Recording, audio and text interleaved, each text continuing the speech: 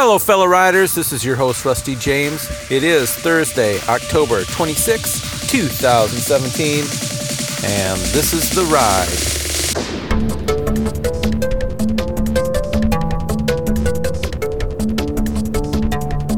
Yet another beautiful day. I'm glad to be talking with y'all. Can you believe that I am not caffeinated? It is 7:28 in the morning. The sun has not yet risen past that horizon, but it's just about to.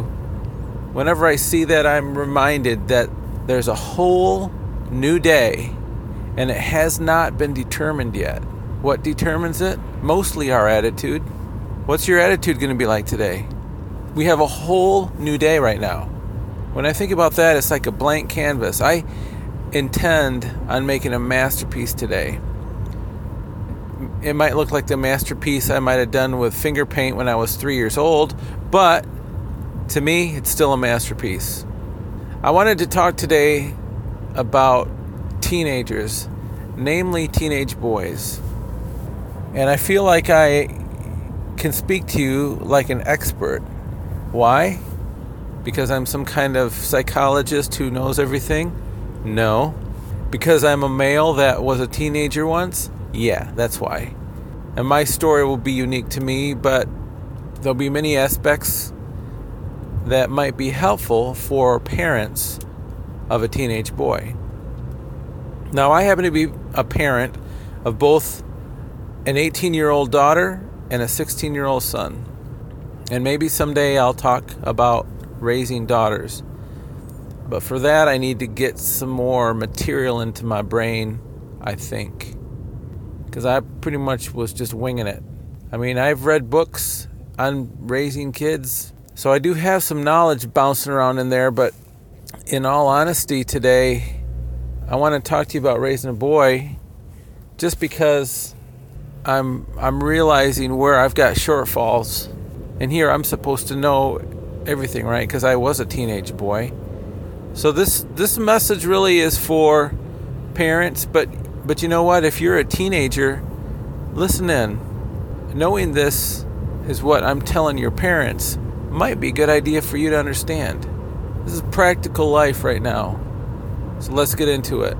When I was a teenager, I didn't have a dad in the house. I did have a dad in the same city I lived in, so I saw him often. But I do realize now that I wish I had my father more active in my life. And I say that not as a condemnation to my father. I love my father. I will always love my father, and I see him often. But I say that as a warning to fathers right now of teenage boys. Because it will be easy, I believe, as I'm finding out. It's sometimes easy just to let them be in a hormone huddle off in the corner of the house and just stay out of their hair. You know what I mean?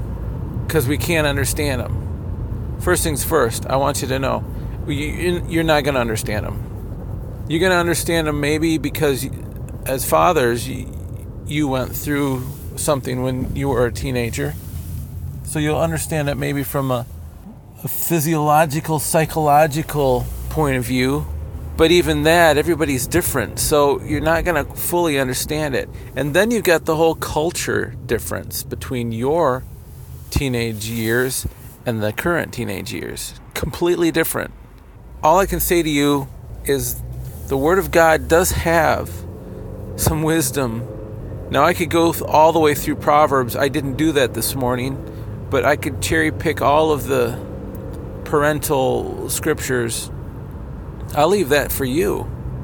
You are well capable to do that. But in Ephesians, as I was listening to it this morning, I was hoping that I'd come across that scripture. I didn't even remember it was in Ephesians, but I was listening to Ephesians and about the one where we're not to exasperate our children. And I was praying that I would hear that today. I just think that's so cool. I wanted to hear that. So I know I'm supposed to be talking about this today. Don't exasperate your children. I'm going to focus in on boys, okay? there's this thing that's going on. There's a difference between daughters and sons, by the way. If you didn't know this, there is definitely some differences there. I think it stems from the fact that girls, and as they become women, now this is generalities, okay? Please understand me. This is generalities, but generally speaking, women are nesters and nurturers and have a different motivating factor in their life than men do. And boys, as they turn into men, I believe, go through a transition where they were the one that was nurtured, so the connection maybe was more strong with the mother. And then maybe they go through a period of time where there's a little bit more of a connection to the father because they recognize that their life is changing and they're becoming a man and they want examples. Now I'm just guessing here. I haven't sat down with my son and said, did you go through this phase shift in your thinking? I'm kind of supposing this, okay? But I don't think that lasts for very long because what motivates boys and men is a stronger individual drive. It's one that separates from the family. And you want this. You just want to nurture it in the right way. And this is where it's so troubling for us fathers. We're not necessarily nurturers. Do you know? We want to go out there and kill the meat. So I'm having to become the nurturer and be gentle with my son because I want to make sure, and I want you to know this, you want to make sure that he knows that you love him. But he'll fight that, and I think I'm speaking in generalities here, but he may want to fight that because he's trying to figure out his independence. So I think back when I was a teenager, and I know that I did some stupid stuff, sorry, Mom. But part of it was driven by this real strong need that I couldn't even put into words at that point for individuality and taking on new responsibilities. So I've been speaking in generalities, okay? Even knowing that, that's a tough thing to manage because fathers, you want to not exasperate your sons. So when they're having a very poor attitude, which I think that happens, I think it's part of the hormonal thing that's changing. I think it's them trying to establish dominance in their world and that you are less and less the dominant factor. And so they're pulling away and it doesn't feel good because you see your son that you've raised and he's no longer the little guy that always looked up to you. Now he's the bigger guy who is never going to be that little boy again. I'm sorry to tell you. And you don't want that necessarily. You may want to relive those early years where the love was received easier.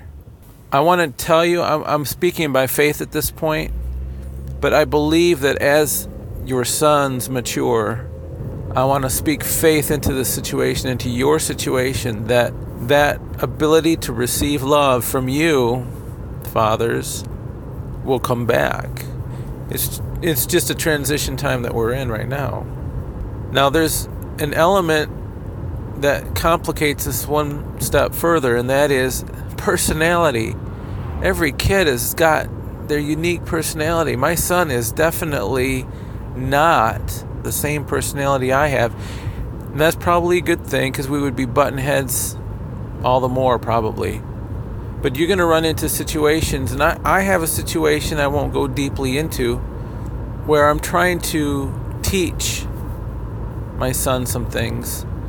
Even the process of teaching can cause trouble because teaching implies that you're the dominant one and they're wanting to be the dominant one. So what I want you to do, parents, fathers especially, I don't want you to throw your hands up in surrender. And, I don't want you to say, yeah, I tried. I don't know what to do with this kid. It's true. They might not listen to your words of wisdom. And kids, if you're listening to this, please know this is true from the bottom of our hearts. We love you more than we can put into words. And we're trying to help you and trying to prepare you for a world out there that you have no idea how cutthroat it is. You really don't. This generation, you're going to have a rude awakening. Then that's speaking by faith too. You need to have a rude awakening. You need to have an awakening. The world is not a YouTube video, and you're not going to be able to pick and choose your favorite parts of your life like you do in Pinterest or on Snapchat or whatever. In the real world, you're going to have to hear things about yourself that you don't want to hear. Like maybe you should work harder, or maybe you should get to work on time, or maybe you should do it the boss's way even though you think your way is the better way. I could go on and on. There is a life out there, and teenagers, boys especially, you're going through this phase where you want to be the independent guy, but the reality is you still need to do what Christ said and submit himself to authority. You know, in the Word of God, it talks about how Jesus didn't flaunt the fact that he was equal with God. Instead, he made himself a servant. We're to be as Christ in this world. So parents and teenagers alike, Christ is our example. And we're to humble ourselves under the authority that's been placed over us. So teenagers, that's your parents. And parents, I want to remind you, don't exasperate your children. When they're teenagers, especially teenage boys, I've found the hard way that if I'm just making rules to reinforce the position of authority that I know I have, it can sometimes backfire. You know, you'll do this, and I don't want to hear a word about it. You're going to do this. A better way, probably, and I'm still learning this, is to say, look, give them the why. This is why it's important for you to do this. Okay, so they at least have the why. Sprinkle that with some love and some reasons why it's good and why you feel it's a good thing for them. But ultimately, they're going to choose to do it or to not do it. Now, if you set up the ground rules fair and appropriate, and then they make the decision, then they have to deal with the consequences. As long as it's communicated properly, not in anger, but in love. Maybe it's firm, but it's still clear. I don't have an example, but I'm sure you're thinking of one. So remember how earlier I was talking about personalities? It can be really difficult if the very thing you're trying to teach to prepare them for the real world is the thing that creates great stress in their life. An example. I'm going to just pull this out. An example for daughters, even though we're talking about sons mostly here. But for example, if I'm going to speak to my daughter and say, look, it'd be really good if you held yourself and had a good posture. Let's talk about posture. It will make you look more approachable when you're with your friends. And when you're doing a job interview or something like this, when you have a proper posture, it conveys maturity and self-assuredness and a handful of other good traits. But if you have posture that's in the wrong way, it can appear that you're closed off or something like this. Now that might be given in the most loving way possible, but that teenager might hear you say, you've got terrible posture, and if you don't fix something about it, it's going to forever ruin you. And that teenager might be thinking, I've tried, I can't seem to fix it. And then it further creates this hole that they're crawling into. And all the while their posture doesn't improve. What do you do in a case like that? How do you help someone if they feel that the very thing that you're trying to do is the very thing they can't do? How do you do it? Guess what? You probably can't. You probably can't do it. This might be one of those things where you're past the limit of what you can do. It's really them. But you do have an advocate. His name is Christ Jesus. So if you've hit the wall, like we all hit the wall at times, it may boil down to what you know you need to do, which is ask for help. Ask God's help in the situation. So today, Lord, many of us are parents, and those who I've been speaking to are parents of teenagers. And Lord, we've hit periods of time we don't know how to deal with the situation. We love our kids. We want the best for them. We want to make sure that they're prepared for the world ahead. And I even recognize that the responsibility I have as a parent means I can't just be their friend, their best bud, but I have to be one in authority. But right now, Lord, I submit to your authority. And I admit that I don't have all the answers, and I know that you do. Lord, help us raise our kids. Help us raise our sons to know that, yes, they can be independent and start to have responsibility for their domain, but help us to convey to them the incredible importance of being humbled before the authority over you, as we're humbling ourselves before you right now, Lord. Give us opportunities where we can teach our kids this very aspect of serving you in ways that maybe don't require words. We ask for you and the Spirit of God to speak into their lives. Be that reminder that they need from heaven. We've placed good things into our kids. And your word says that if we've done that, they won't depart. Lord, speak into their hearts right now. Let them know that you love us and you love them. And help us, Lord, as parents to ask our kids for forgiveness when we've blown it. Help us to be humble in that way. Because, Lord, I know we mess up at times. And our kids are smart. They're going to know it. Help us to admit our mistakes. And help us to love our kids unconditionally. Lord, I declare that our kids, the new generation, the new day ahead of us, our kids are going to be running the show. Help us to know how to raise them properly, and also help us to release them into your care as they mature into adulthood. I thank you for putting our kids into our lives. No matter how hard it is, I still am in awe. Thank you for being there for us, Lord, and help us to be there for our kids. Amen. Okay, parents, the mandate is clear. You stay in that word, you live in peace, and you pray for those who persecute you.